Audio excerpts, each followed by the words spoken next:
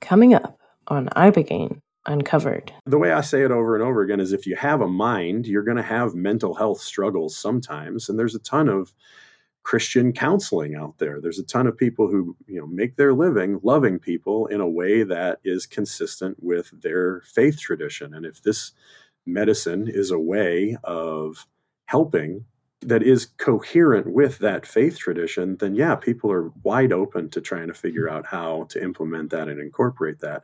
And in a bunch of ways, the testimonies that we share in church historically about, hey, the Lord saved me and changed my life and I quit drinking and I got clean, resemble the testimonies that we call anecdotal evidence in scientific studies. We call them case series or case studies, or, we make it very science-y whenever we publish about it. But what it really is a story of, hey, there was this one person that we really didn't expect anything good to happen to, and they got an exposure to this medicine, and a whole bunch of things that were good happened to them. All right. Good morning, Doc Askins. Ben Doc Askins, thank you so much for joining me today. You're joining me from Kentucky, correct? That's correct. Long-time listener, first-time caller. Oh, wonderful. So awesome to have you on the show. It was such a pleasure to meet you a couple of weeks ago in Kentucky. That was my first time in the Bluegrass State, and we were both there for the the Summit on Breakthrough Therapies for Opioid Use Disorder. Now, technically, we met the evening before, seated around a kitchen table, very like Southern hospitality vibes. It was pretty cool for a Canadian coming down to that state for the first time. And I love that we started talking about all sorts of things, substance use, mental health. We talked about psychedelics. We even talked about jujitsu. I was not expecting to have a conversation with somebody about martial arts that evening. And so I recapped that event on the last episode, but I wanted to take a moment and ask you a little bit about it. So you're born and raised in Kentucky, is that correct? Or you live there now? I was born outside of Pittsburgh. Okay. And we bumped around a bunch growing up, but I've lived in Kentucky since 2009. So okay, so it's very, very much your home. Yeah. So you were one of the here. Very cool. I remember talking about that with you, your farm. Now, you were one of the only Kentuckians on the panels that day, and your story really struck a chord with me and many people in the room. Why was it important for you to be at that event on November 30th?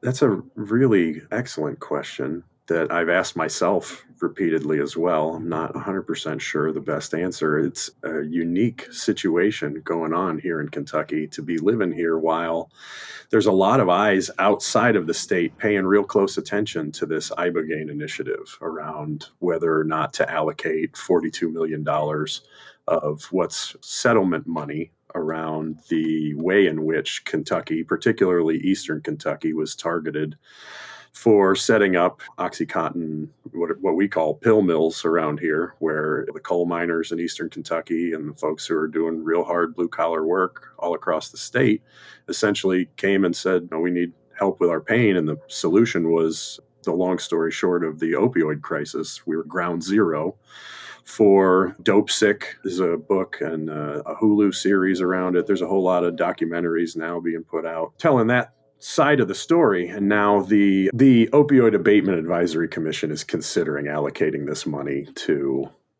treatments that are novel. Ibogaine, we'll get into this, I'm sure, much deeper in the conversation. And you've had some of the big researchers in the Ibogaine space on this podcast already, like Dr. Deborah Mash, and she spoke at the event as well. Just a very impressive lady with an incredible background in Ibogaine research.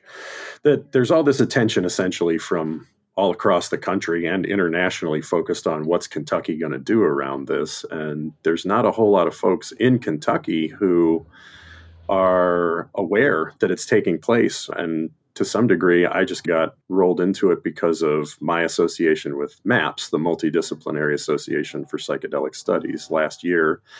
After being on a deployment to Kosovo for most of the year in the Kentucky Army National Guard, I came back and 3 months later did a training course with MAPS to be MDMA-assisted therapy certified to treat PTSD, pending that medicine being rescheduled by the FDA, hopefully next year. So through some of the associations, 6 degrees of separation around being in that training, I got into some of the same rooms with some of the people on the Opioid Abatement Advisory Commission and having those discussions behind closed doors about trying to raise awareness in the state of Kentucky about the Ibogaine initiative and just educating the populace here, educating voters, educating patients, educating clinicians. As a piece of that, decided to start my own podcast, which kind of has blown up recently. But a ton of the podcast is focused on mental health and psychedelic assisted therapy and just pulling the curtain back on a lot of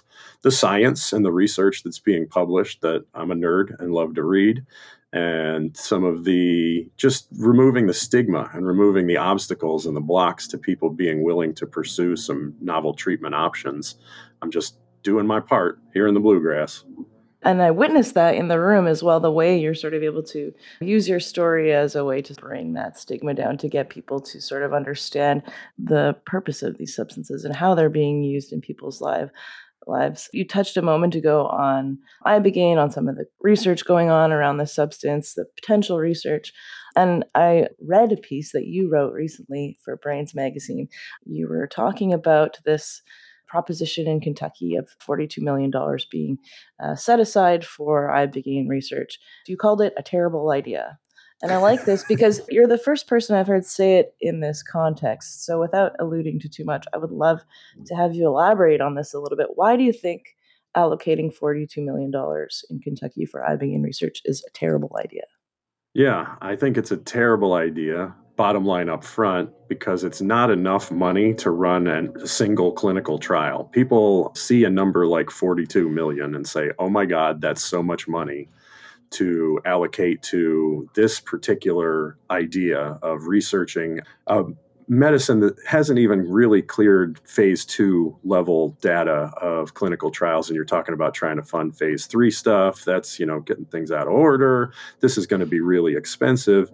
Couldn't that money be better spent elsewhere is a lot of the objections. Shouldn't we allocate this to harm reduction or to standard of care treatments that have better evidence behind them, or to just increasing the infrastructure around halfway houses and around the existing opportunities for supporting people who are struggling as a result of the opioid crisis? And my response to that is that the $42 million isn't even close to enough money to be able to run the clinical trial. It's seed money. The idea is if we allocated ourselves here, maybe we can raise funds to be able to actually run full-scale clinical trials and get the data. So it's an interesting number to pick, 42 million. That it's big enough to draw attention and criticism from people who might be resistant to doing the studies for whatever a wide array of reasons that they might have. But it's also not big enough to actually accomplish the goal of being able to make a new drug application with the FDA. It's this middle piece, and it's drawn a lot of attention from both sides of the political aisle here in Kentucky and drawn a lot of attention nationally and internationally in the news as well. So I wrote that piece in part because I'm aware of some of the history of psychedelics in the United States going back to the 50s, 60s, and 70s. I'm a fairly well-read individual. And I'm a big Hunter S. Thompson fan. And Hunter liked to write in a fairly controversial way. He'd be real in your face about something to get your attention and then pull a sharp left-hand turn and use a little bit of logic to get his point across. And I like that writing style. I adopted a little bit here and there in some of the articles that I've written, and I dedicated my book to Hunter S. Thompson, and I said it's a terrible idea. In the piece, I talk about, why aren't they asking me my opinion about this? I live in Kentucky, and I own a ketamine-assisted therapy clinic, and I have an MDMA-assisted therapy certificate from the Multidisciplinary Association for Psychedelic Studies. And the reason that they're not asking me, maybe it's a conspiracy theory. Maybe the attorney general doesn't they want to suppress the voices of actual Kentuckians, and they're just bringing in all these rich folk from New York to talk about it or whatever. The truth is, I don't know that much about Ibogaine, and that's why they shouldn't even bother asking me my opinion about it, right? And the people who do know the most about it are the ones who are saying, yes, we need to fund more studies. The people who are experts on Ibogaine say, yes, we need more money to run more clinical trials to get this across the goal line, the same way people are looking at doing with MDMA and with psilocybin in the next year or so. So when I say it's a terrible idea, it's just to draw attention to the fact that it's really not that much money compared with what we spend on clinical trials. As I said on the stage and in the piece, I think we've demonstrated the national will with the COVID vaccine to run through Operation Warp Speed, spend $18 billion to get a vaccine through in approximately 9 months to get FDA approval. If we wanted to address the opioid crisis with the same level of national will and funding, running clinical trials around some of these novel medicines, ibogaine being one candidate among many for addressing this. Based on anecdotal reports in phase 1 and phase 2 clinical studies, it seems like the best candidate for addressing addiction. But again, we need a lot more money and a lot more funding and a lot more data to make those decisions on. And that's all anybody is asking for in the Opioid Abatement Advisory Commission is let's fund some studies to take a moonshot here. Like this, yes, let's fund let's fund continuing standard of care treatments using what we know of, opioid replacement therapies. And let's push all the buttons and maximize all of the treatments for which there's evidence. And then let's take a look at, there's the potential with these plant-based medicines to do a lot of good in a very short period of time. Why wouldn't we try to investigate that further? I feel like the burden of proof is on the objector rather than the people who are looking to make these funds in my reading of the literature.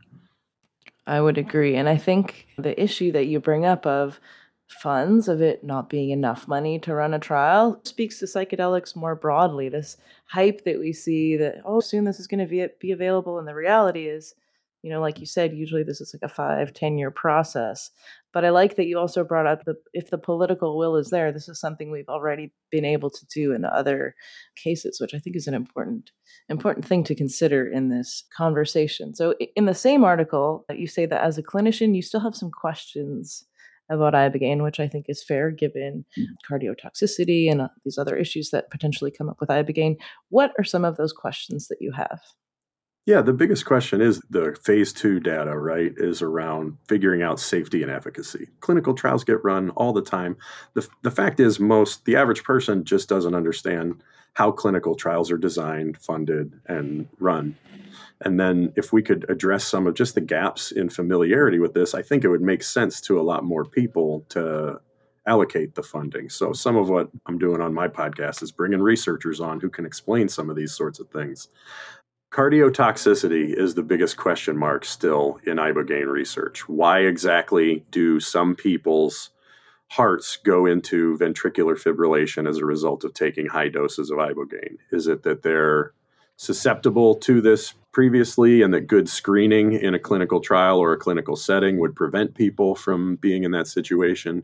Is it a risk that's capable of being mitigated in the way that we mitigate risk of QT interval prolongation, which is the medical terminology around what happens in the ventricles of the heart that allows electrical conduction to start skipping beats to the point that the heart just wiggles rather than pumps effectively.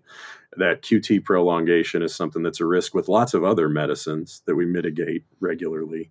There's a clinical trial. There's some clinical data that's supposed to be coming out in the next couple of months by the primary investigator was Dr. Nolan Williams, and he was looking at whether or not we can stabilize the cardiac myocardium with high doses of magnesium. And when that study gets published, I'll be super eager to see what the results are around that. So the big question marks always with medicines at phase 2 is safety and efficacy. So what are the details around the safety of ibogaine, and are there ways to mitigate those risks wisely, effectively, and thoroughly so that we could run the phase 3 clinical trials safely and then find out the outcomes of larger scale exposures of people in, a placebo-controlled trial according to the textbooks there. Like, what's the efficacy data once we know whether or not it's safe?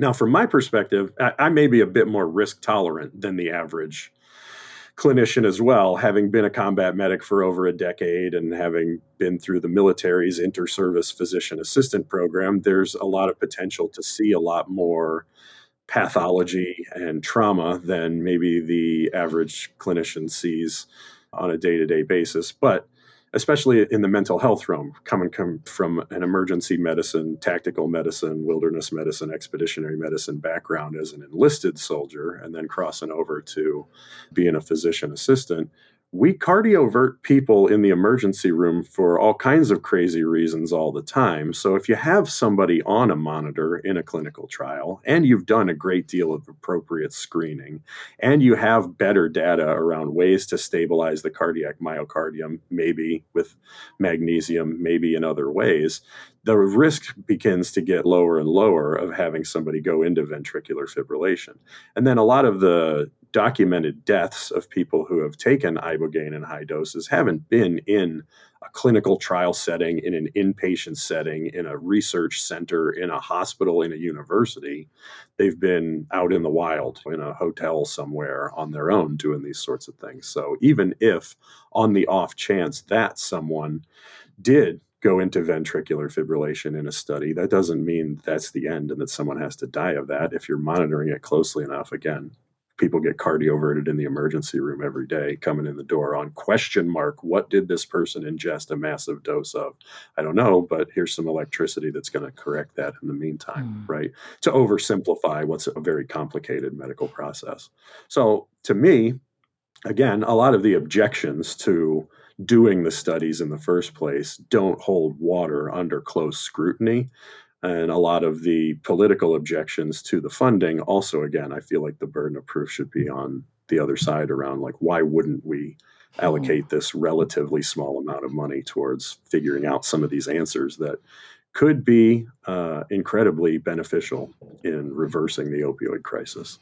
My friend Brian Hubbard likes to say maybe this West African medicine can heal some of the ills of Eastern Kentucky. You bring up an important point that I think is something I don't often think about, but I think it has to do with the fact that we sort of single out psychedelics. We still have this idea that they're these scary, potentially dangerous things, and we forget that actually there's all sorts of other medications and procedures, like you just mentioned, that bring up some of those risks, and we've figured out ways to deal with them. So why would we not move forward? Yeah, and I really like the way you've said that the burden of proof should be on people who are objecting to studying and using these medicines. To my perspective, the reasonable comparator between what are the risks of someone using ibogaine to treat opioid use disorder in a clinical trial setting or overseas where it's legal in multiple other countries, what's the comparator is not a healthy person walking in the door saying, hey, can I have some ibogaine for no good reason or for exploring the universe metaphysically or something. The comparator is people who are already dying of opioid overdoses or of suicide from the struggles with the somatic withdrawal symptoms. People whose lives are already in danger is the comparator to the risks of QT prolongation and ventricular fibrillation. We don't think of it in those terms a lot of the time, but you have to think of what the opportunity cost is. And the comparator is dying much more quickly and much more painfully in short form. And there are thousands of people who that's their experience currently. What was it? I think it was 106,000 people in the United States in 2021 died of an overdose. I think the population of Burbank, California, or South Bend, Indiana, it's a lot of people. Yeah. It's a lot of people. I want to ask a little bit about how you found yourself working in this space. Now, you mentioned earlier MAPS just submitted its new drug application for MDMA-assisted therapy for PTSD. You've been certified by MAPS for MDMA-assisted therapy, and you write in your book, The Antihero's Journey, which, by the way, pick it up. It's a great, quick read. Yeah, I'll speak a little bit more on it later, and we can get into it a little bit as well. But you write in your book that, and this is kind of ironic, because in high school, you were straight edge. You were in the DARE Club. You were everyone's designated driver. I love this. How did someone who was so against drugs end up working in psychedelic-assisted psychotherapy? Yeah, I had my first beer on my 21st birthday with my dad. Like, I was keeping all the rules.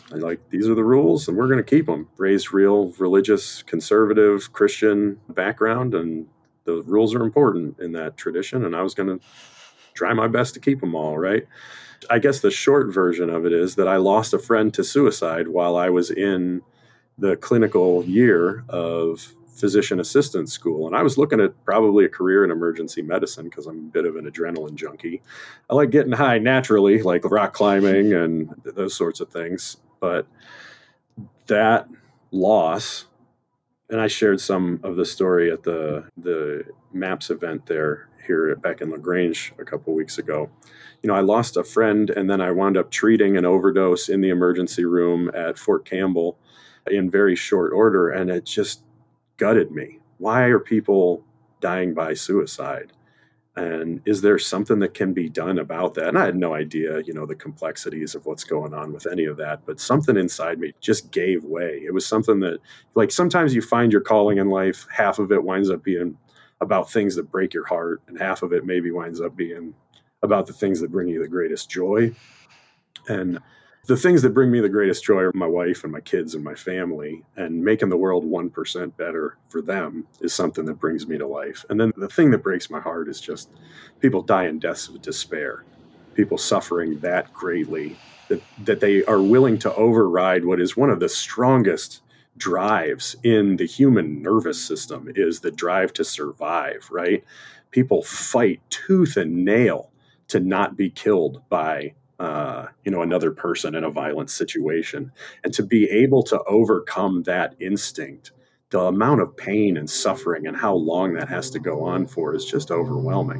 And is there stuff that we can do about that? I wanted to understand, what can we do? And I just felt like a calling at that time. I didn't know what I was going to do. I didn't know how I was going to approach it. I got out of school and got hired straight out of school into a psychiatry practice that a friend of mine, Dr. Bob Stewart here in Louisville, Kentucky, hired me into. And he was doing ketamine-assisted therapy outpatient in his office at that point, because he's a great researcher. He stays on the cutting edge of what's available in mental health treatments. And he was starting to do ketamine-assisted therapy in 2017 in his own office there, which is just light years ahead of everybody else. And I was fortunate enough to learn how to do a bunch of that from him. And I'm a nerd, so I did a whole bunch of my own reading around exactly how could we optimize this? How could we improve this? And that is the long and the short of how I got into pursuing psychedelic assisted therapy. Was this seems like it has a lot of robust evidence behind it. And then I got to see firsthand in treating patients under the COVID pandemic. I graduated from PA school January 2020, got my license in February, and the world shut down in March. And then a whole bunch of the patients that we would have wanted to send to a 72-hour hold in the hospital because of their level of suicidality, it just didn't seem safe because of COVID to put them in the hospital. So I wound up managing a great deal of those patients with Dr. Bob in an outpatient setting that might not have been the norm otherwise. And it wound up working very effectively. So I got involved because the evidence drove me that way. I haven't had my own ketamine-assisted therapy until very relatively recently, right? I went to the MAPS training to do MDMA-assisted therapy, and one of the therapists in my small group pulled me aside and was like, "Hey, you've never done any medicine, have you?" And I was like, "Do I stick out that much like a sore thumb?" Like, big ugly white guy is obviously the narc. Okay, fair. I get it. Like, I fit the profile. You're right. I've never done any of this stuff. So I had a ton of my own struggles from being in the military. I had developed an alcohol problem over time. That's kind of part of the culture there, where you're just going to drink about your problems until you kill the brain cells associated with that memory. And that's part of just how we do things here. We don't talk about the problems, and we just drink about the problems. And if you weren't there, we don't talk about it. And if you were there, those are the only people you talk to about it.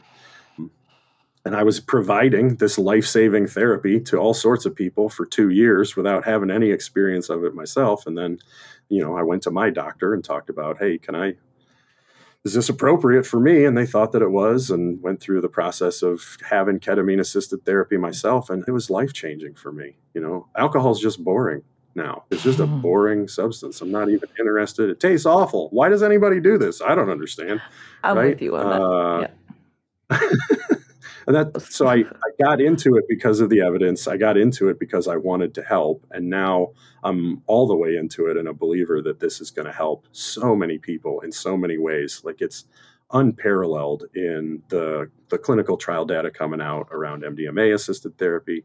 There's really good data around ketamine for suicidality, for alcohol use disorder, in combination with appropriate therapies. There's just the potential. Stan Grof, the famous LSD researcher from the Czech Republic, liked to say that the way that the telescope was for astronomy and the way that the microscope was for biology, psychedelics are going to be for psychology. There's a whole bunch of ways that we're going to be able to not just help people who are struggling with pathology, but just discover more about what it means to be human in the first place so that we can stabilize, heal, optimize, and thrive as a species. Hmm. Thank you for sharing that piece about your experience with ketamine. You write also about another ketamine experience you had in your book that was a little bit of a mistake.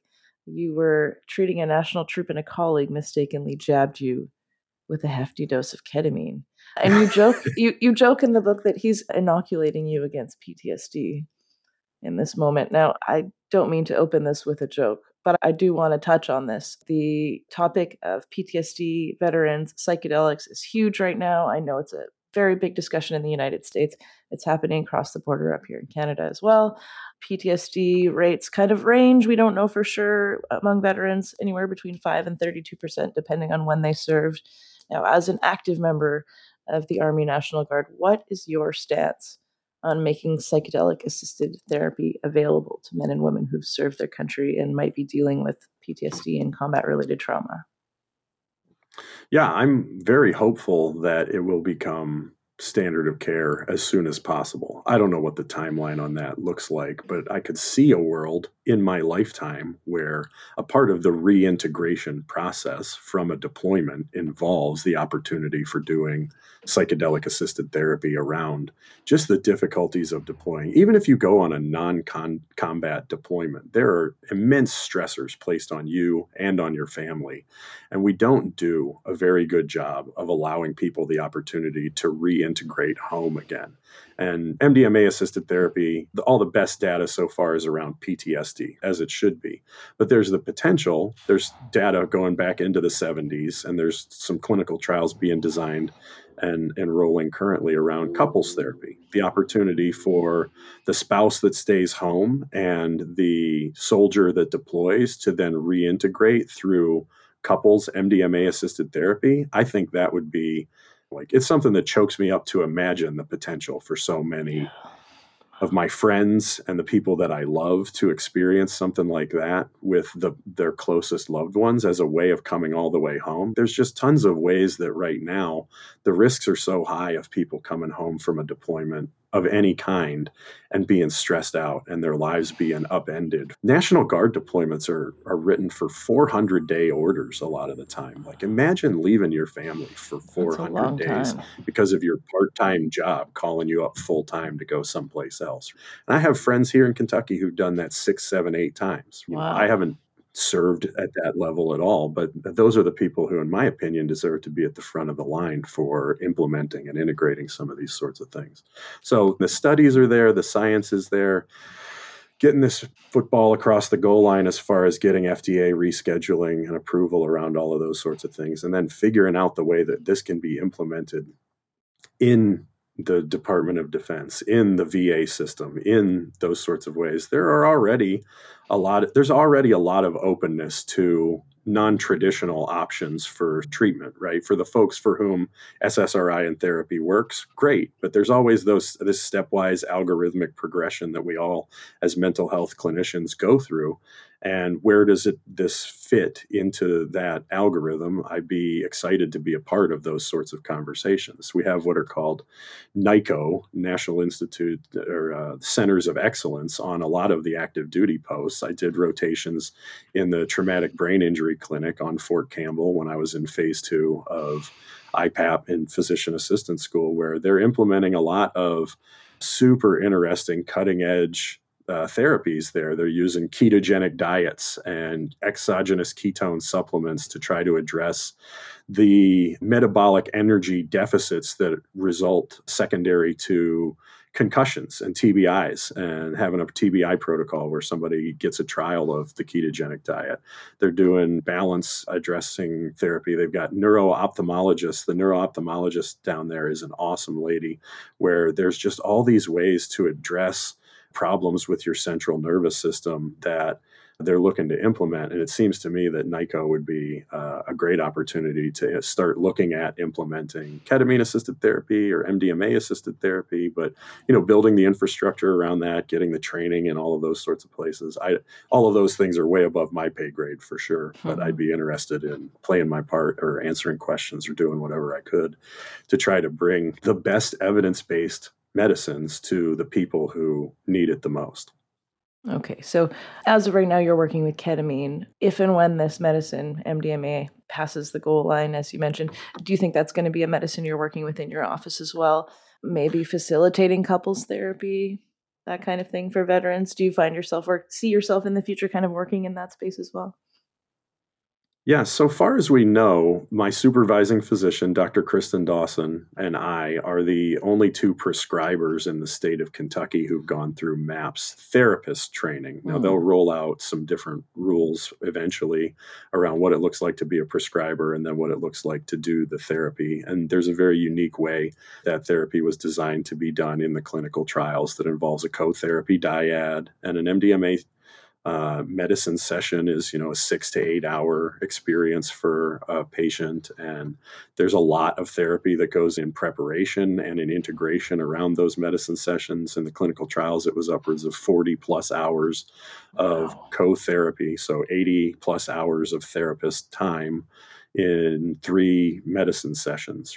The study data around that is amazing. People with some of the most severe treatment-resistant PTSD, 2/3 of them no longer meet diagnostic criteria for PTSD in the first place. And I got to talk to some of the researchers when I was in the training. What about that other third? What's the deal there? What's going on with them? And their suggestion was just, it's not that the other third is resistant to this. It's just that maybe they needed 4 sessions or 5 sessions or 6 sessions. I see. Because of the particular struggles that person's having. And a clinical trial may not be, a clinical trial is never the same as rolling this out into the community, right? It looks different out there. So there'd be the potential to have much better outcomes than there are in the clinical trial. And the clinical trial demonstrates much better outcomes than anything we've ever seen in the history of psychiatry. Wow. Okay. So you've been in the National Guard, you are involved in psychedelic assisted psychotherapy, and you have also been to seminary. I have to ask you about this. I'm also a Reformed church kid. Grew up going to church every Sunday, all the rules. I veered left as a teenager, but we don't have to get into that. So you also write in your book, and this made me laugh so hard, I even took a screenshot of it and shared it on Instagram. You write, I have a Master of Divinity degree. God, what a cocky title. Who comes up with this shit? Now, during that event in Kentucky, a lot of people pointed out you included this sort of elephant in the room, this idea that something as progressive and potentially cutting edge as ibogaine could be studied in a place as conservative and, dare I say, fundamentalist as Kentucky.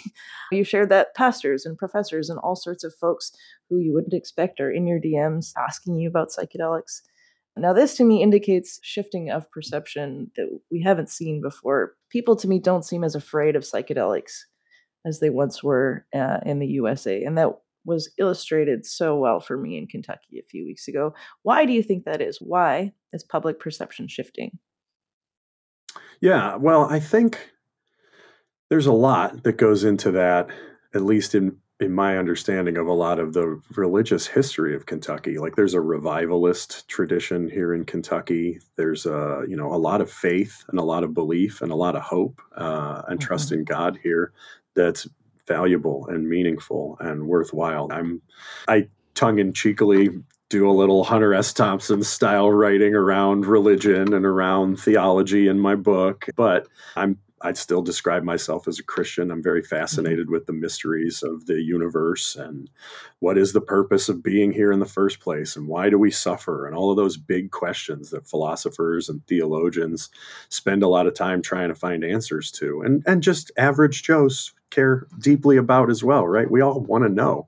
the meaning of life and the purpose and all of those sorts of things. I'm an Eastern Orthodox Christian. I still go to church. It's still meaningful and valuable to me. And I like that tradition and I'm a member of it because it honors mystery, because it honors that there is a mystery that you can call God, you can call source, you can call whatever you want to call it in your own various traditions. But it does the best job, as far as I can tell, of honoring the fact of that mystery in a humble and worshipful sort of way. So that's why I stay a part of that faith tradition. Here in Kentucky, it wasn't that long ago that they made snake handling illegal, right? And how well they enforce snake handling churches and charismatic churches. There's a deep faith here in Kentucky that's willing to take risks based on that faith, right?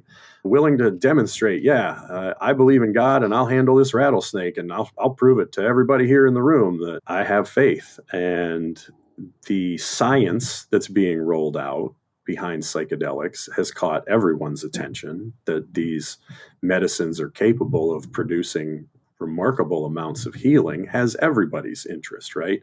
And people who might have been skeptical just a few years ago, or people who might have been adamantly opposed to the idea, are starting to warm up to the idea of, hey, what exactly is going on in my brain whenever I take these? And what exactly was it, that's going on? So I have people who, from seminary, guys that I was in class together with, that we were just trying to figure out how to translate Hebrews from Greek into English together, doing our homework, heads down, figuring that stuff out, that are reaching out to me and saying, hey, what are you doing now? What's this whole psychedelic thing? Like, you disappeared for a few years and now you pop back up again on social media and you're talking all about ketamine and mushrooms and all of that stuff. What does that mean?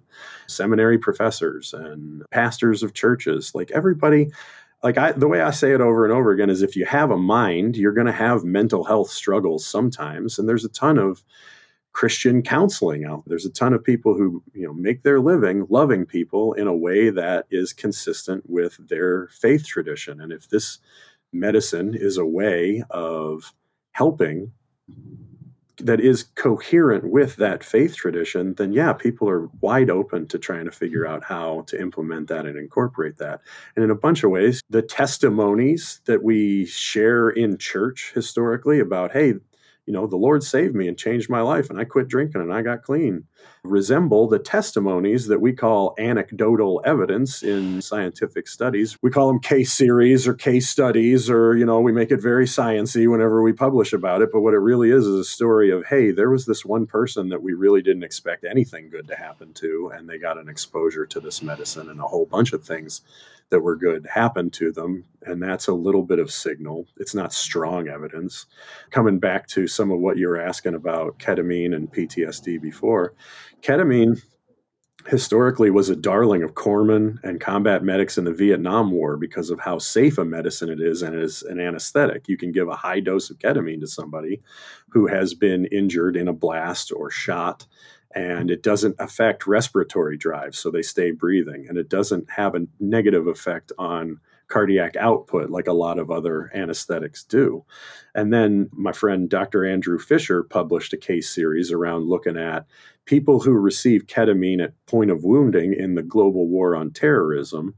Do they have lower rates of PTSD later on? Now, like high-level, robust, prospective evidence hasn't been published around that yet, but case series that suggest, yes, if you give ketamine early enough in pain management for someone who's been severely injured in combat, they may be less likely to develop this constellation of symptoms that we call post-traumatic stress disorder later on.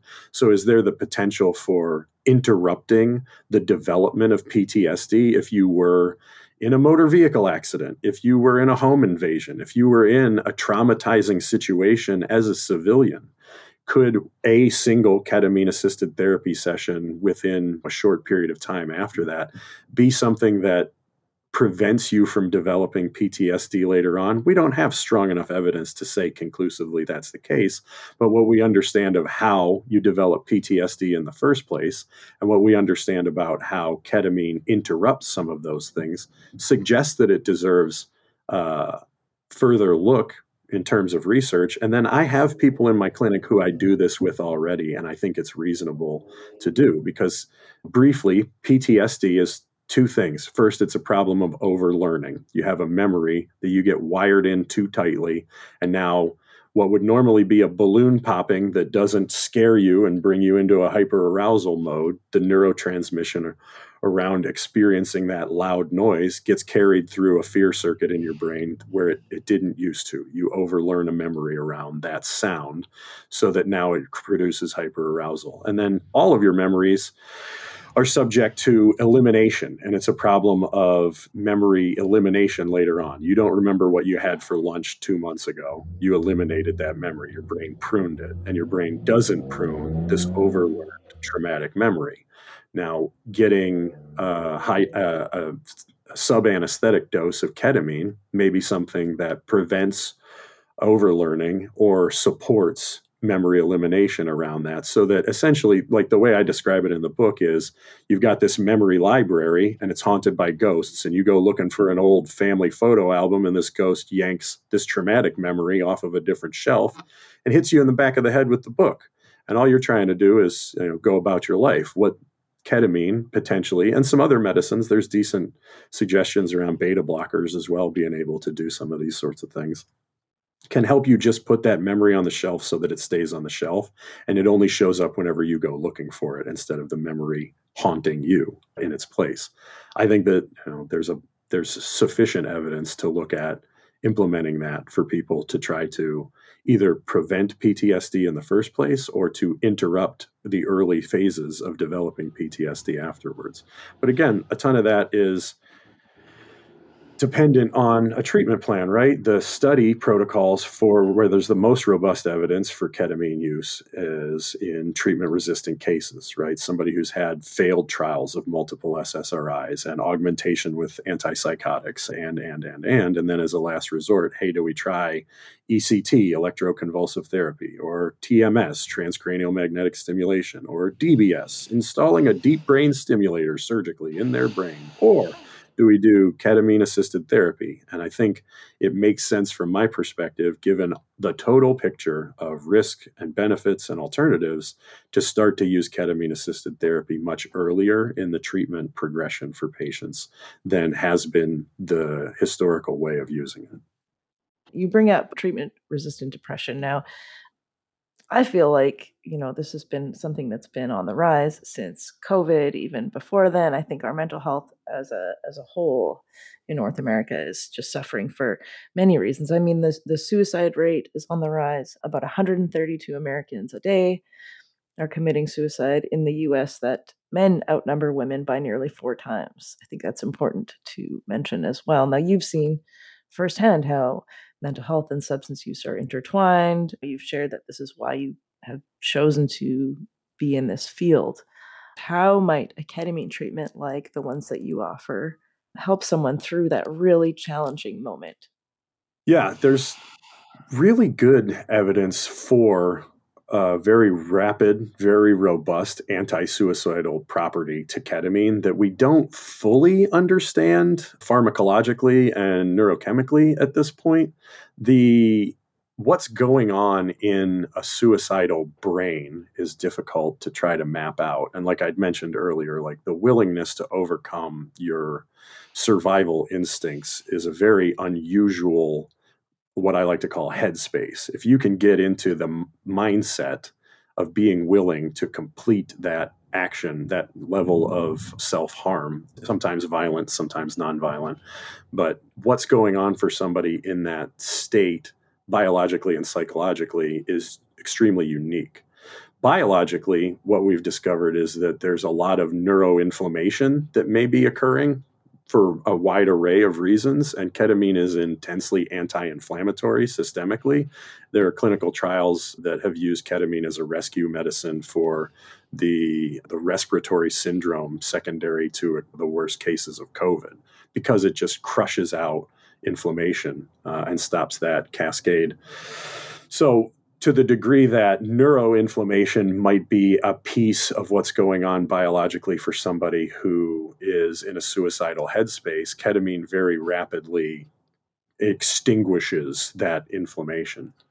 The other thing that we know that's going on in a lot of postmortem studies of suicidal brains is that there's this very high ratio of what's called quinolinic acid to kinonuric acid, which is serotonin is a downstream metabolite of kinonuric acid pathway. And kinonuric acid is neuroprotective and quinolinic acid is neurotoxic. So you have, through whatever methods, a much higher level of something that's neurotoxic being built up in the brain. And ketamine also essentially trips a switch that directs a lot more energy, a lot more tryptophan towards the kinonuric acid pathway rather than the quinolinic acid pathway. So breaking up those two things, neuroinflammation and reducing the amount of the quin to kina ratio is what we call it, is what's going on biologically through the use of ketamine to interrupt suicidality at a neurobiological level.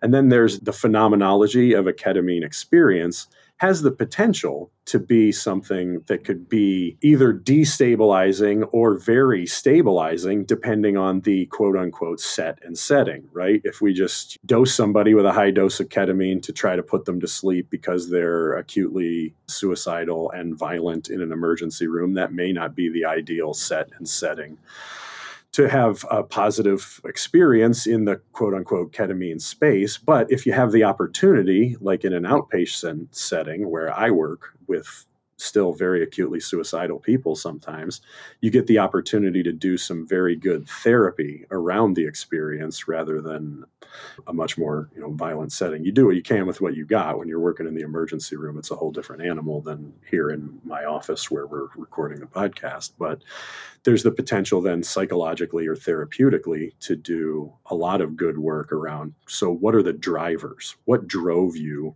to this level of desperation? Or what are the environmental circumstances? What are the internal ways that you're thinking about yourself that led you towards this level of suicidality? So we can start putting the pieces together again. And a ton of that, none of that's magic. None of that's me special to old doc here.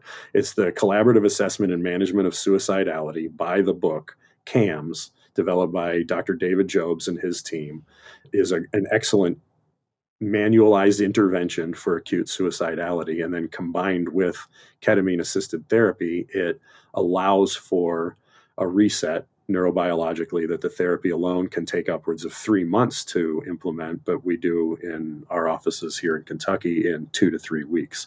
Taking people who are 10 out of 10 suicidal when they come in the door, families dragging them in here as a last resort to see us, and 2 or 3 weeks later, they're not just not suicidal, they're not just undepressed, they want to live. They're, hey, I think I want to lose 15 pounds and I'm going to go back to school, is how they leave.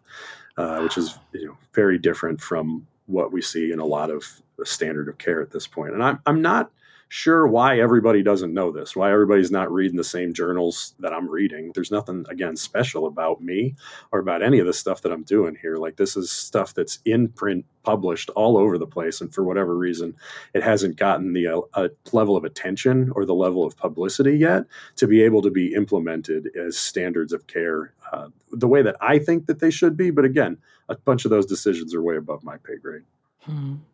In Kentucky, we talked a little bit about the window after a psychedelic treatment, and this could apply to most psychedelics. We were talking specifically about ibogaine. Now we're going to talk about ketamine, but that window where you really need to take care of yourself. And I believe you described it as akin to having a baby's brain. You need to treat your brain like you're a child after this experience. So how do you advise your clients after treatment? What sort of integration and self-care activities do you suggest to help people make the work that they've done in your chair stick? Yeah, I like using that analogy because it makes sense to most people. The idea that after you've had a psychedelic, there's this plastic period. You had the researcher on the podcast previously that had done some of the studies in octopuses for MDMA, and they turned Dr. Gould-Dolan, usually yeah. antisocial octopuses that usually just kill each other when they see each other out of like boredom or something. They don't even hate each other. They're just, it's an octopus, I'll pull it apart.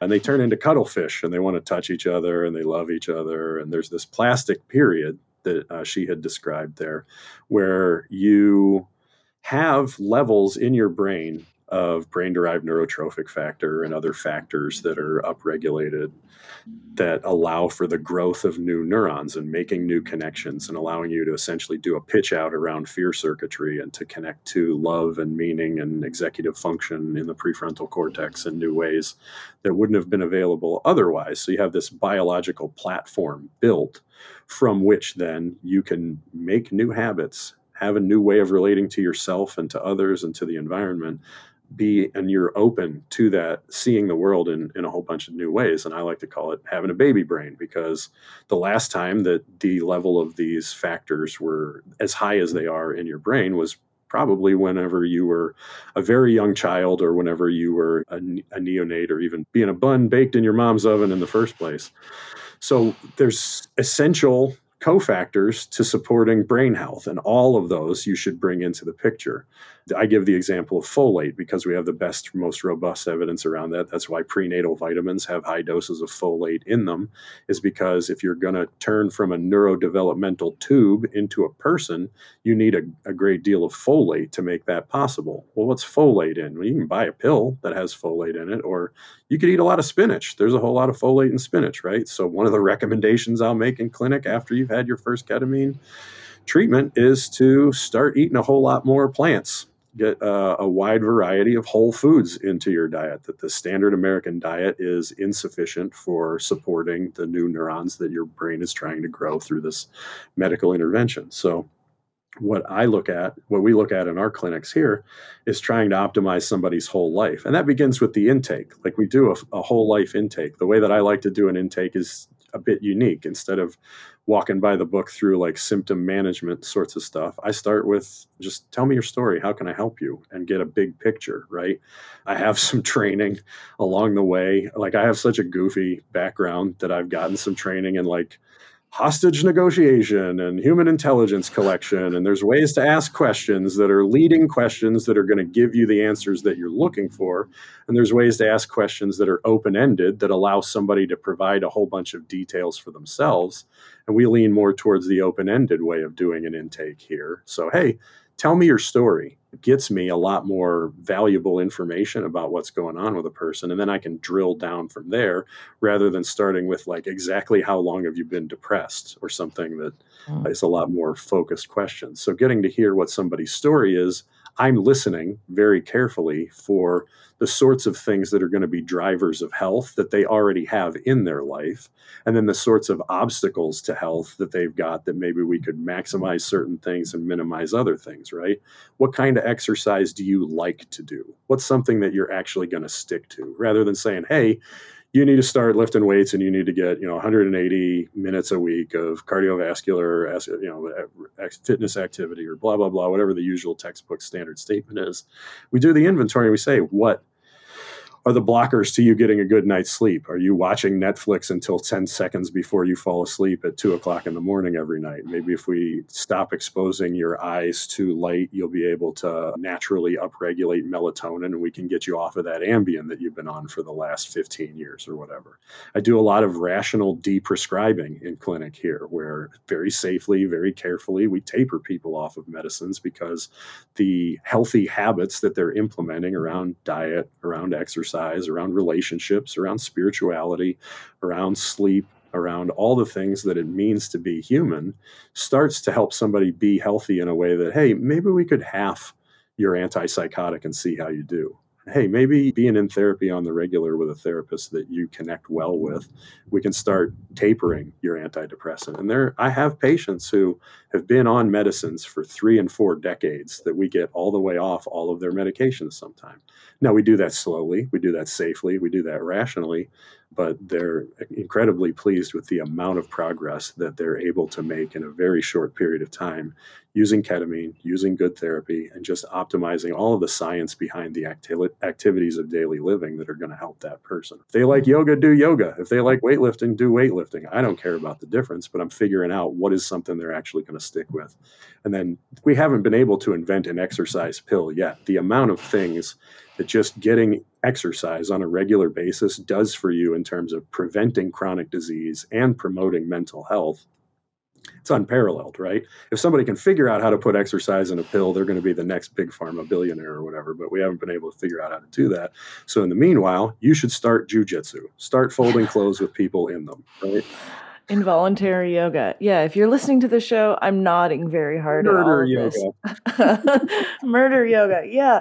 I think it's so critical that having that piece of your life where, you alluded to it earlier, getting high naturally on your own physicality, on using your body in a way that's challenging. I think in those moments where we push ourselves, whether it's yoga or CrossFit or jujitsu, that's really where, for me personally, I meet myself in a way that I have never met myself before on those edges. And I think it's a really similar space that people are in when they're on medicine. I think what's really interesting about the process that you're describing is a psychedelic is sort of like a catalyst for someone. You can help them realize that they're worthy of having these healthy lifestyles, of feeding their body good food and doing physical things, not because they have to look a certain way, but because it's good for their brain. Yeah, Yeah. I feel like it's regurgitated over and over, but it has to be because it's so damn important. Yeah. Well, and ultimately, we're just talking about different ways of getting into non-ordinary states of consciousness is what, Totally. transpersonal psychology is the terminology for it, right? And psychedelics are a way of inducing a non-ordinary state of consciousness, but there are so many ways. Just awe, standing on the rim of the Grand Canyon is a non-ordinary state of consciousness for those of us that don't live on the rim of the Grand Canyon, right? Being in a jujitsu match and being able to trust someone who is on the verge of choking you unconscious that they will let you go because you tap their shoulder 3 times is a non-ordinary state of consciousness for people who aren't professional MMA fighters on a regular basis, right? There's all these ways. I was on Rocco Vargas's podcast recently, and we talked about how close quarters combat is a non-ordinary state of consciousness. Your heart rate goes up over 200. You have auditory exclusion. You have tunnel vision. You have all of these non-ordinary states of consciousness that it doesn't require a psychedelic to get into, but there are ways that those non-ordinary states can be destabilizing, and there are ways that they can be stabilizing. There are ways that they can be, produce post-traumatic stress, and there are ways that they can induce post-traumatic growth and resiliency. And we want to optimize as many of the ways that it's going to promote resiliency and minimize the number of ways that it's going to be stressful. Totally. I love that phrase, post-traumatic growth. Doc, you've been so generous with your time. I have one more question for you, and I have to ask it because it's about your book. So in your book, The Anti-Hero's Journey, which when we met, you described it to me as like a psychedelic, but a book, which I thought, at first I was a little bit confused. And then I was like, I really want to read this book. So you argue in the book that everyone's greatest fear isn't actually death, but the belief that they are nothing. And I'm going to quote you here. You say, I am no one, nothing, zero, zilch, zip, without, not. Empty, worthless, not a hero, not a sidekick, not a villain, not a victim, not a bystander, not even the background, not even the ground behind and beneath the background. Nothing. You write, once you realize you're nothing, then you can do anything. This is a pretty bold statement coming from someone like you who has a very eclectic background. How has that statement, once you realize you're nothing, then you can do anything, informed your life and your work? Yeah, it's ultimately about facing fear, right? Whatever that is for the individual. And what I was trying to do there is go after what is my greatest fear, right? And what I imagine to be potentially the greatest fear that anyone could face is the idea that this existential crisis of meaninglessness and being nothing is the sort of thing that I hear about in suicidal people as well. Like that, I'm worthless, I'm valueless, I'm meaningless, the whole thing's nothing. And if you can face that fear head on, then there's all these lesser fears that you really don't need to be as afraid of anymore. The way I came out the other side of that thought experiment for myself was that my mission in life is to embody all of life's paradoxes in a way that overcomes fear with love, which is something straight out of the biblical tradition, right? That perfect love casts out fear that you learn about in Sunday school, and you get taught some of these things, but you don't catch them and take them all the way to heart maybe until later on. The idea with the book is that 8 out of 10 adults say that they've never taken a psychedelic, but that they're curious about it, but they're illegal in most states and they're risky. Like, what is it going to happen to me? Am I going to change my mind? Is this going to make me crazy? There's all this stuff. So I tried to write a book that would be like a psychedelic assisted therapy session. If I did psychedelic assisted therapy on myself as a professional with training to do this and with thousands of hours of experience doing it with acutely suicidal people. But if I told my own life story in a way that resembles having taken a psychedelic. So the book's a bit of a trip. It's crazy at points. But it would be a way that would be low risk and very safe for people to have as a gateway, as a way to get into what can you expect to experience? What can you see it might be like to be in a psychedelic assisted therapy session? If you start to get nauseous, if you start to get double vision, if you start to cry uncontrollably while you're reading the book or listening to the audiobook, you can just put it down. You can go outside. You can get a breath of fresh air. LSD can't promise you that. If you take a psychedelic substance, you bought your ticket and you're going to ride the ride until the ride's over, right? But if you want to get a feel for what it's like to have a psychedelic assisted therapy session, a peek behind the curtain, you can just read my very short, very slim book of 50 pages with pictures, right? And maybe you'll come out the other side feeling the way that I feel, where love does overcome fear. And that's what I'm hopeful for, is that the world will be a lot more loving place and driven a lot less by fear, just by virtue of this book getting out there. Well, I can certainly attest to the fact that it is a very psychedelic read, and it has given me, some things to think about. Doc, thank you so much for agreeing to come on the show, for sharing your expertise with the audience. I really appreciate you being here. And I hope that we get to chat again in the future. Maybe once the vote passes in Kentucky on Ibogaine, we'll see. Thank you so much. Yeah, I would love that. It's been a pleasure. My name is Amanda Siebert, and you're listening to Ibogaine Uncovered, the podcast that explores the impact of one of the most powerful psychedelic medicines on the planet. Can Ibogaine really get to the root of our trauma? Join me as I ask practitioners, patients, researchers, and specialists about their experiences.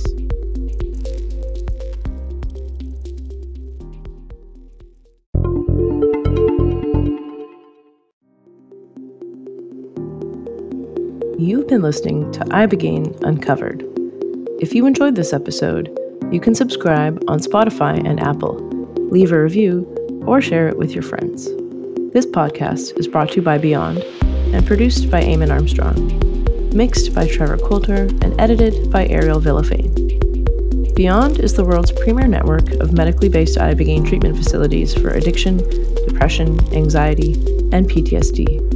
Beyond's mission is to help people end chemical and behavioral dependency and to end the suicide epidemic with psychotherapeutic treatment and psychedelic plant medicine innovation. This podcast is for informational purposes only. It does not constitute medical advice and does not necessarily reflect Beyond's views on mental health treatment or personal development. For inquiries and further information, please visit beyondibogaine.com and make an inquiry using the web form, or email Beyond at hello@beyondibogaine.com.